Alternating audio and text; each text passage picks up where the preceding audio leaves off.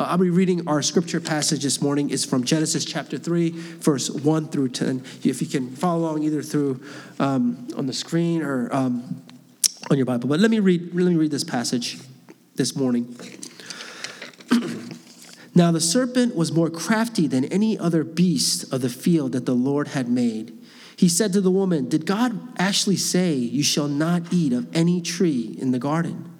And the woman said to the serpent, "We may eat of the fruit of the trees in the garden, but God said, you shall not eat of the fruit of the tree that is in the midst of the garden, neither shall you touch it, lest you die." But the serpent said to the woman, "You will not surely die, for God knows that when you eat of it, your eyes will be open, and you will be like God, knowing good and evil." So when the woman saw that the tree was good for food, and that it was a delight to the eyes, and that the tree was to be desired to make one wise, she took all of its fruit and ate. And she also gave some to her husband who was with her, and he ate. Then the eyes of both were opened. They knew that they were naked, and they sewed fig leaves together and made themselves loincloths. And they heard the sound of the Lord God walking in the garden in the cool of the day. And the man and his wife hid themselves from the presence of the Lord God among the trees of the garden. But the Lord God called to the man and said to him, "Where are you?" And he said, "I heard of the sound of you in the garden, and I was afraid because I was naked, and I hid myself." And if you can read with me this: "The grass withers, the flowers fades, but the word of our God will stand forever." All right. If you can, Pastor Al, if you can come and deliver the word.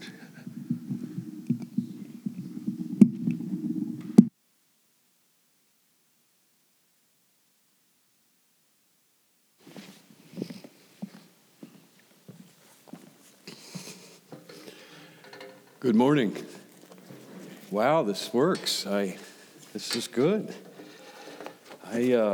What a delight to be with you. And Paul is a good friend of mine, and it is special to watch their family grow. I think they should have 5 or 6 more children if it looks like the first ones, don't you? No? That's one. No.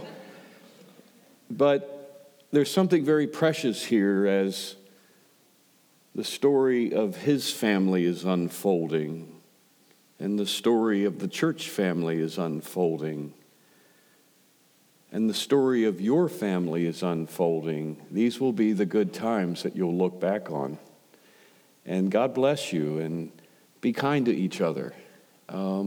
These are times that some of your most precious memories will come from.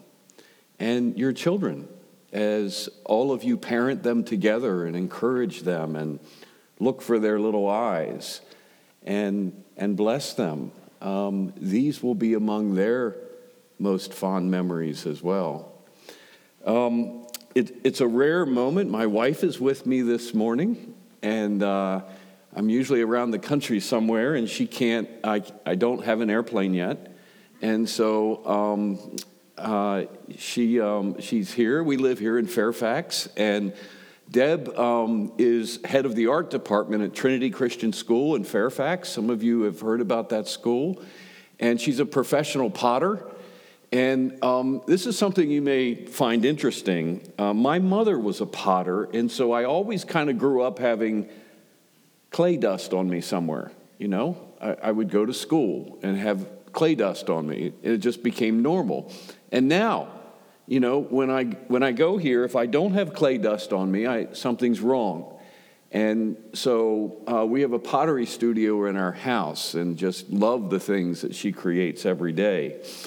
And right next to Deb is one of my dear friends, Diane, that I didn't know was living right in your area, and just so good to see her this morning. So where do we start this morning? And how do you put me in some category? Maybe I can quickly tell you about 4 laboratories that I work in before we jump into this text. The first laboratory maybe comes from a book I wrote called Church in a Blues Bar. That's a good title, right? Right? So about 6 years ago, we built a big building, and we opened the doors, and the church filled up with church people from all the struggling churches around us. And I'm in my final trimester of ministry, and I just sort of said, I'm done. I'm done. I want something a little different. I wanted to be around as many non-church people as I can, because it seems that the Western church is now in this life cycle that we keep recollecting the same 15% over and over again. And breaking out of that gravitational pull might be the contest of our day.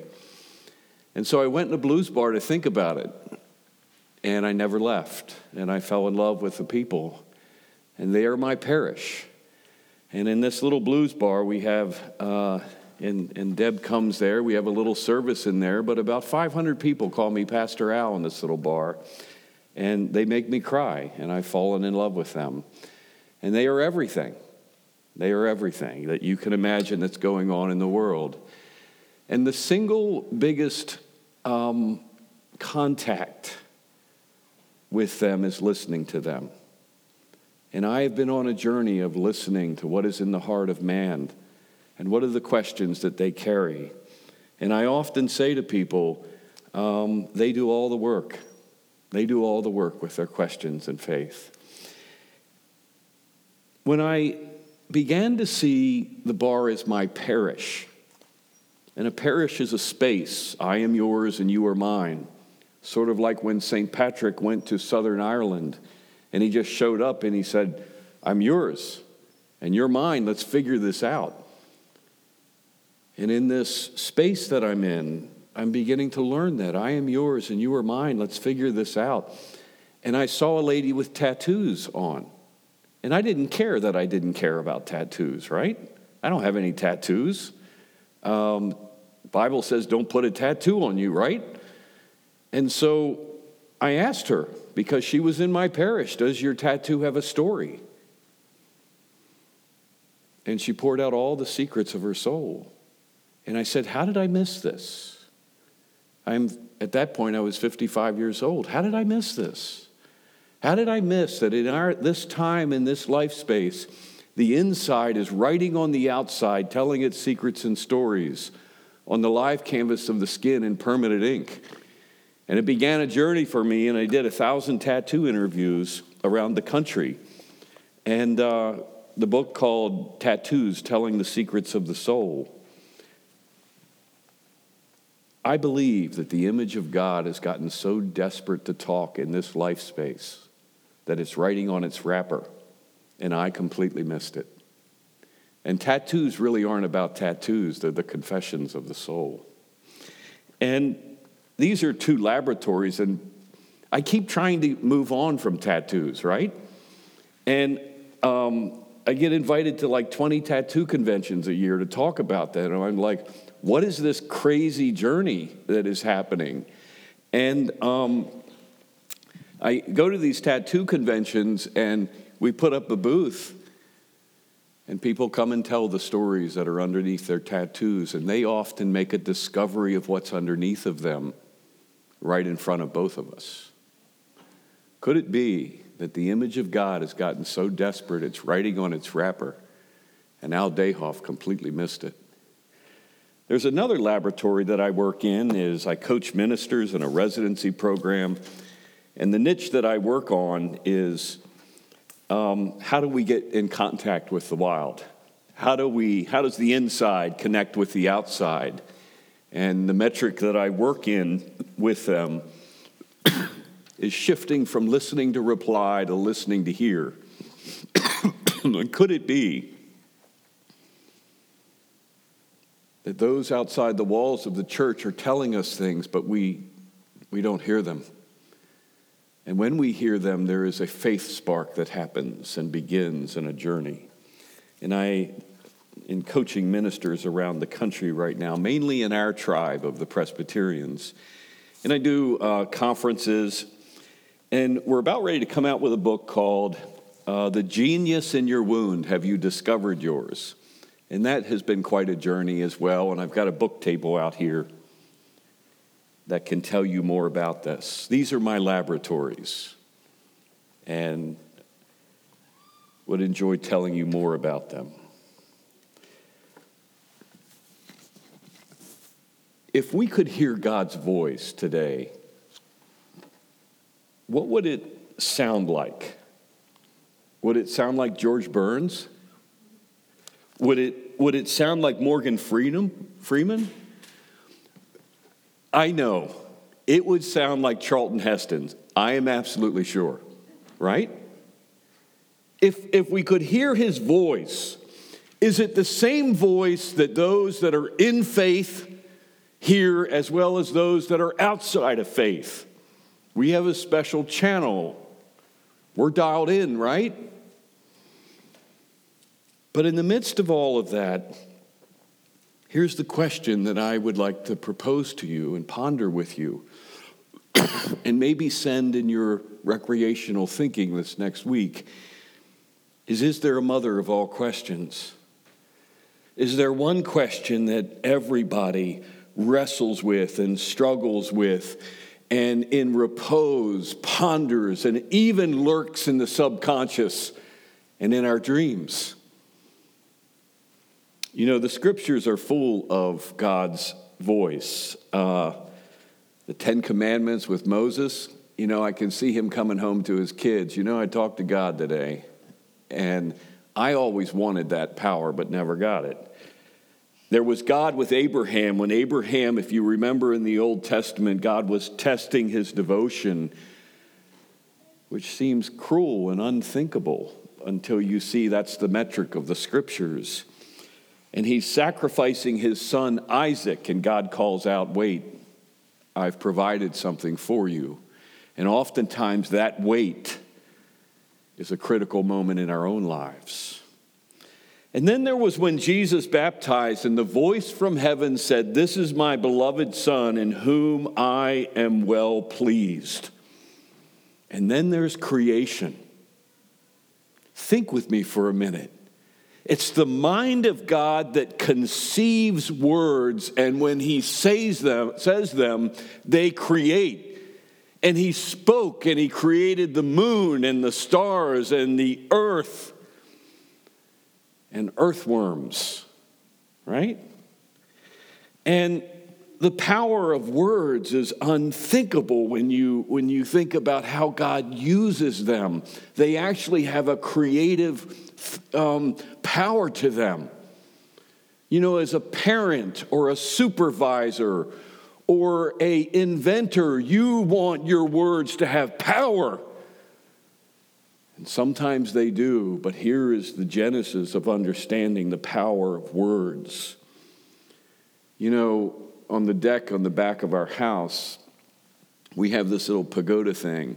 You know, you have a pagoda, right? And there are these hummingbirds that come in.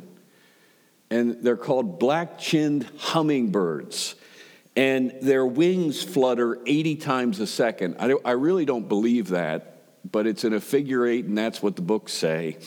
But God spoke them into existence. And by the way, he spoke 356 different types of hummingbirds into existence. This is the power behind God's words. So in my parish, and if you think I'm very protective and love my parish that I'm in, you're right. My parish will often say, "I believe in the Big Bang Theory, Pastor Al." I go, "Okay, I do too." And I have this comment, and it's not snarky. God spoke, bang, and there it was. You know, we're close. We're close. And the power of words that create something. And there's the voice of God all throughout creation. Have you ever, moms, do you remember the first words of your child or the first times, you know, you heard a word and all that noise? And the power of words is that you remember them. And the scripture says creation uses words. The rocks cry out, the animals cry out, the stars speak. Words matter because they have a creative force. And in Genesis 3, we see the voice of God. But the context here is where an accident that really wasn't an accident took place, where the communion with God that was so good and so great, then all of creation lives in post-traumatic stress from the moment when the curse was placed upon all of humanity. And the text in Genesis 3, 1-10 tells one of the most interesting stories of how the God thinks and what he says and what he believes. And maybe we can find the mother of all questions. You know, on April 4th, 1973, something just unbelievable happened. It was my 9/11. You know, I was raised by a World War II dad, and his 9/11 was Pearl Harbor, right? A few of you maybe have had both of those Pearl Harbors, but this was the Pearl Harbor of my day. And it was when the World Trade Center fell down, these twin towers, and I still process it. Is that possible? Did it really happen? Do you know that they were known as the tallest buildings in the world at that time? I mean, what is it? Dubai is building a 2-mile tall building now. Unbelievable. And they're known as the tallest buildings in the world. And if they were built today, you know what they would cost? $2.5 trillion. And they were called the huts of humanity. They were the center of where things got done in the world. And the sense of pride and workmanship was like no other event, maybe other than the pyramids leading up to that time. And do you know it was first proposed in 1943 about these towers? And then something unthinkable happened. Evil lurked, and it lurked with words. And they flew 2 planes into the Twin Towers. And now nearly 20 years later, our children are learning about it in history books. And evil, both intentionally and unintentionally, took advantage of a weakness of the skeleton of the buildings that was susceptible to the high burning temperature of airplane fuel. And it melted it, and it fell down. And in the same way, there were 3,000 deaths that happened in the same catastrophic way in Genesis 3. It talks about the catastrophe where the evil one spoke the power of words and asks the mother of all deceptions, did God really say that? Words have power.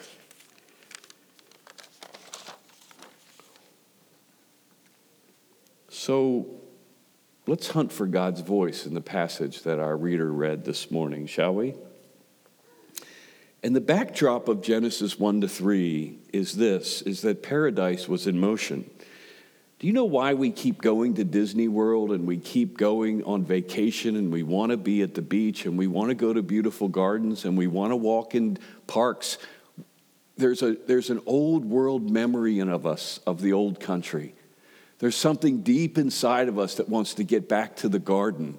There's something hidden in the souls and the memory of man. That's something that was good that is described in Genesis 1. We want to get back there. And because the creation happened and it continues to create within us.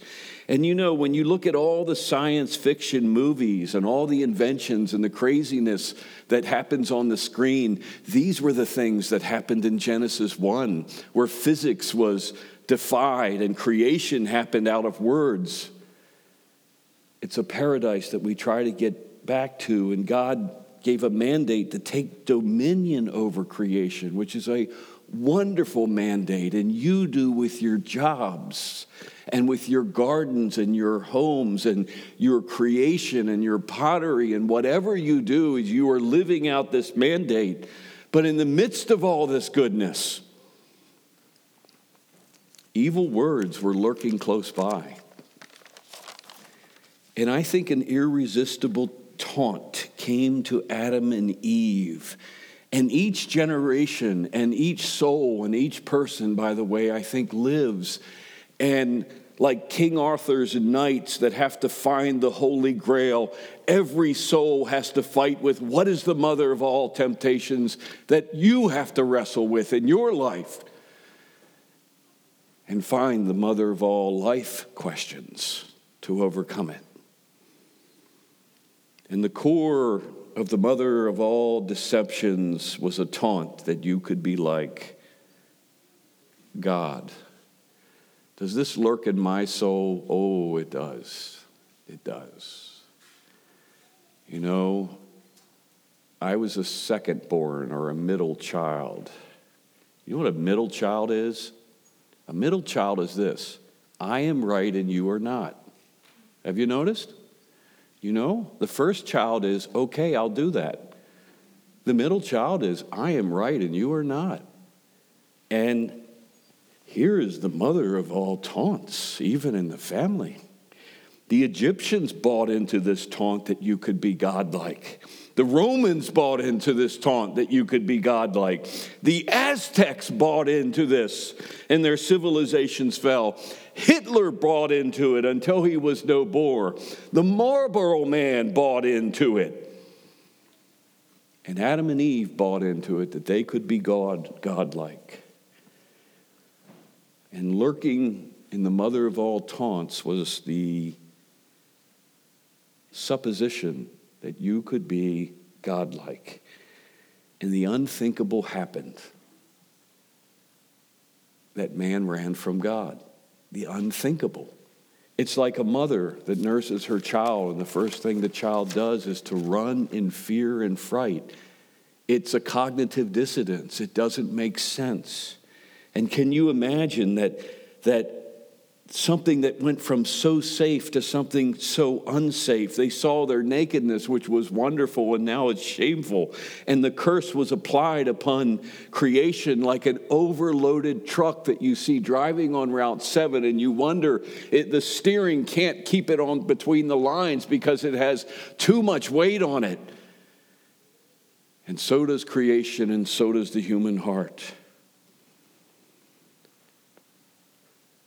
And then the character of God is revealed. It's the moment. And it's in the pain and the suffering that you know who you are, right? It's in the crucible of what hurts that you find what's worth living for. It's in loss that you find what makes you happy and what brings joy. And the text says that they heard the sound of the Lord God as he was walking in the garden.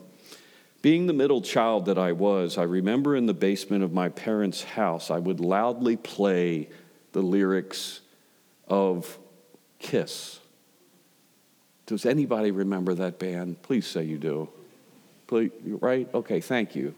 I heard an amen, okay?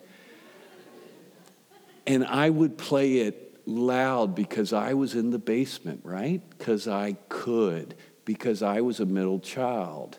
And the rest of them weren't. There were the babies, there was the firstborn, and then I was right, okay? But I remember distinctly that when I played Kiss loud, I heard the footprints of my World War II father walking across the wooden floor. And I'm thinking, he's coming. He doesn't get this music. I have 3.5 seconds before the door opens and he shouts, "Turn it off." And they heard the sound of the Lord God as he was walking in the garden. And what is interesting about this scene when you look at it, God gave man the ability to hear and see and sense and experience the presence of God, and all the systems of the senses were gifts of God to be used and experience all of this. And even as creation fell, even as the twin towers crumbled because of the vulnerability of the skeleton, even as the unthinkable happened, the image of God in man stayed intact as he ran and hid from his Creator. Have you ever seen a 2-year-old hide? Right? Our son, who's now 27 and a mechanical engineer in Atlanta, he when he was 2, he was a naked running savage, okay? When my daughter slept when she was born. But when I would walk in, it was about this stage, I was about Paul's age, and I would walk home, and he always wanted to play hide and seek. As soon as I came in the house, he would go hide, and he would run. And I could not find him, right? Because he would run and hide behind a table leg. And I'd look at him and I'd go, that's not hiding. And I'd say to Deb, could we get a tutor? If he thinks that's hiding, will he ever pass SAT? Will he ever move out of the house? Will he ever be able to support himself if he thinks that's hiding? And the whole growing up, this is what my wife said to my children, or said to me. Aren't they the cutest thing you've ever seen in your whole life? I'd said, it's not hiding. If he thinks that's hiding, we're going to be broke the rest of our life.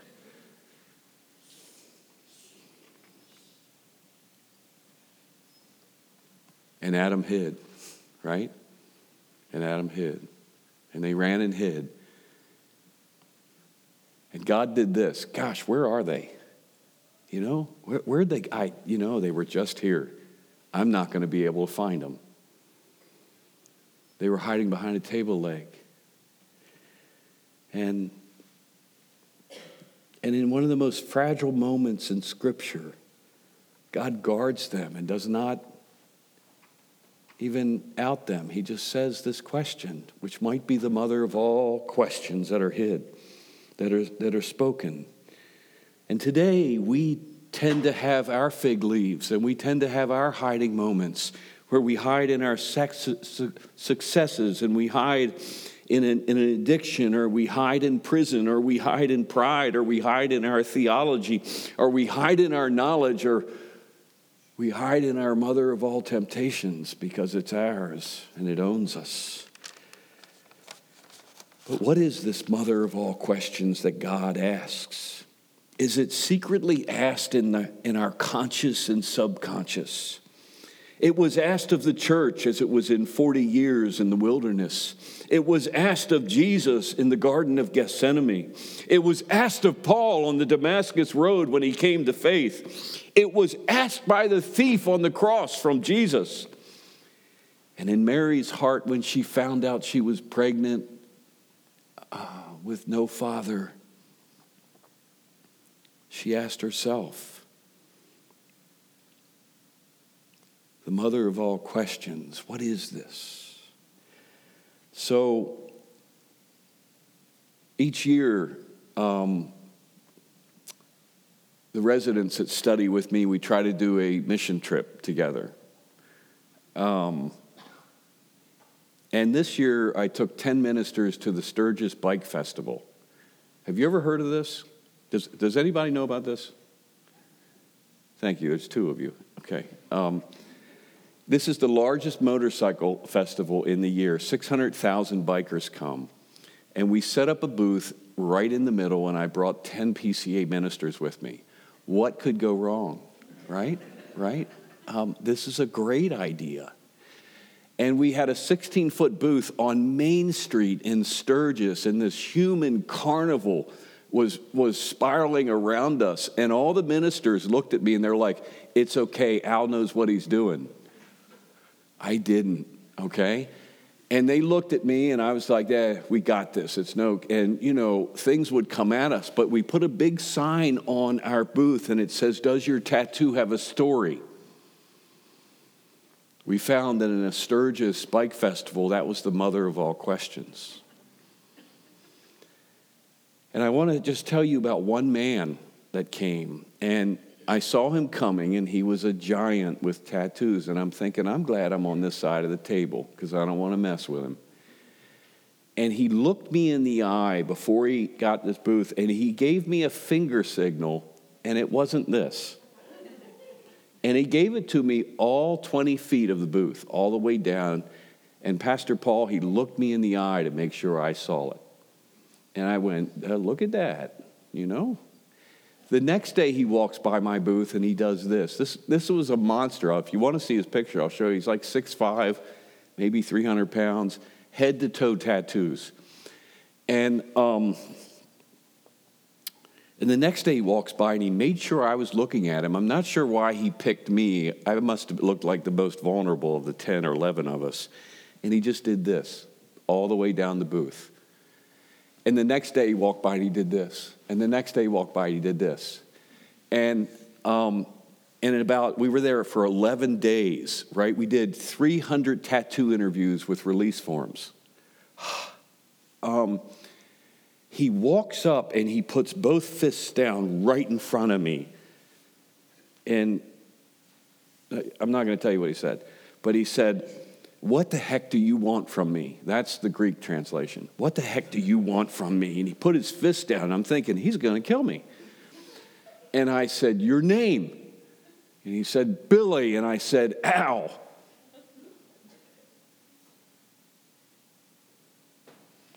And he had a big ink blot on his hand, and he said, "This is my 13-year-old daughter that was killed in a car wreck." He said, "This is my 19-year-old daughter that was killed in a car wreck. Are you darn happy now?" And I said, "I'm so sorry, friend." And he started crying.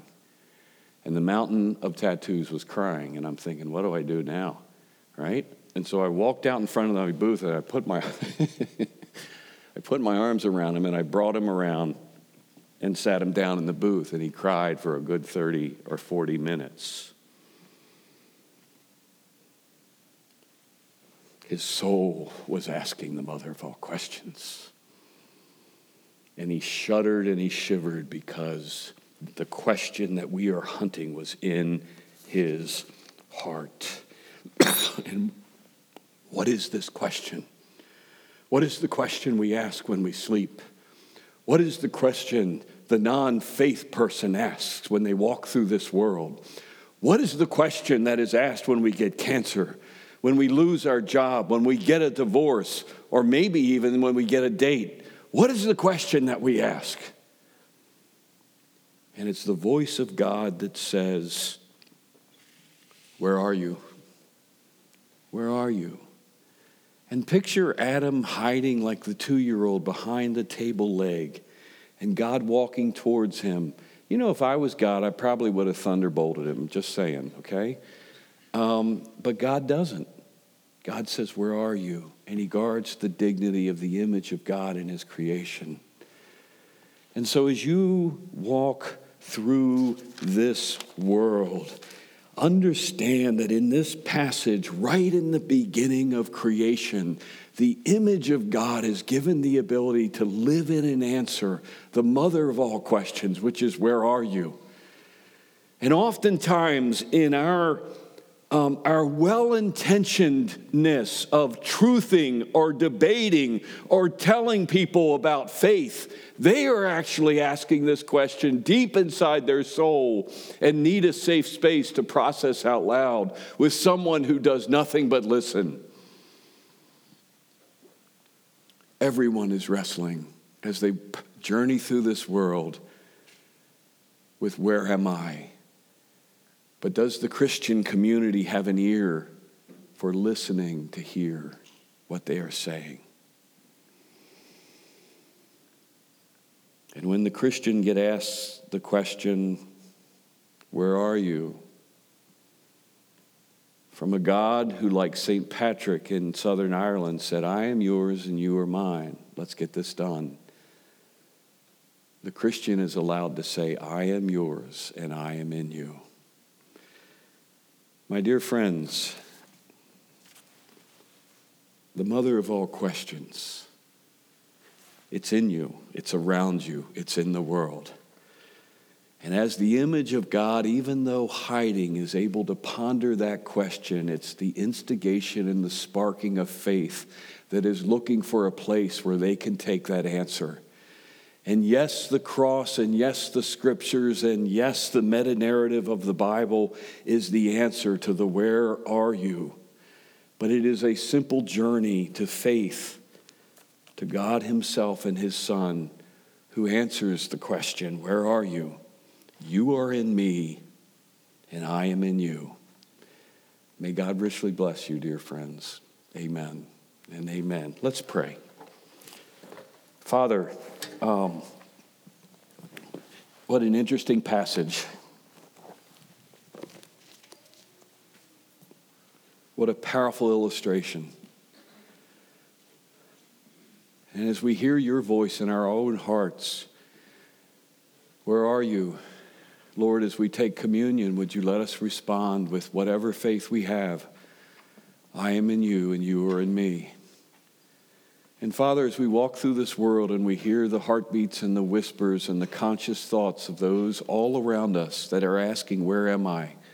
Might we receive that question and listen in close on their hunt for faith? And we pray this in our Lord's name. Amen and amen. Godspeed.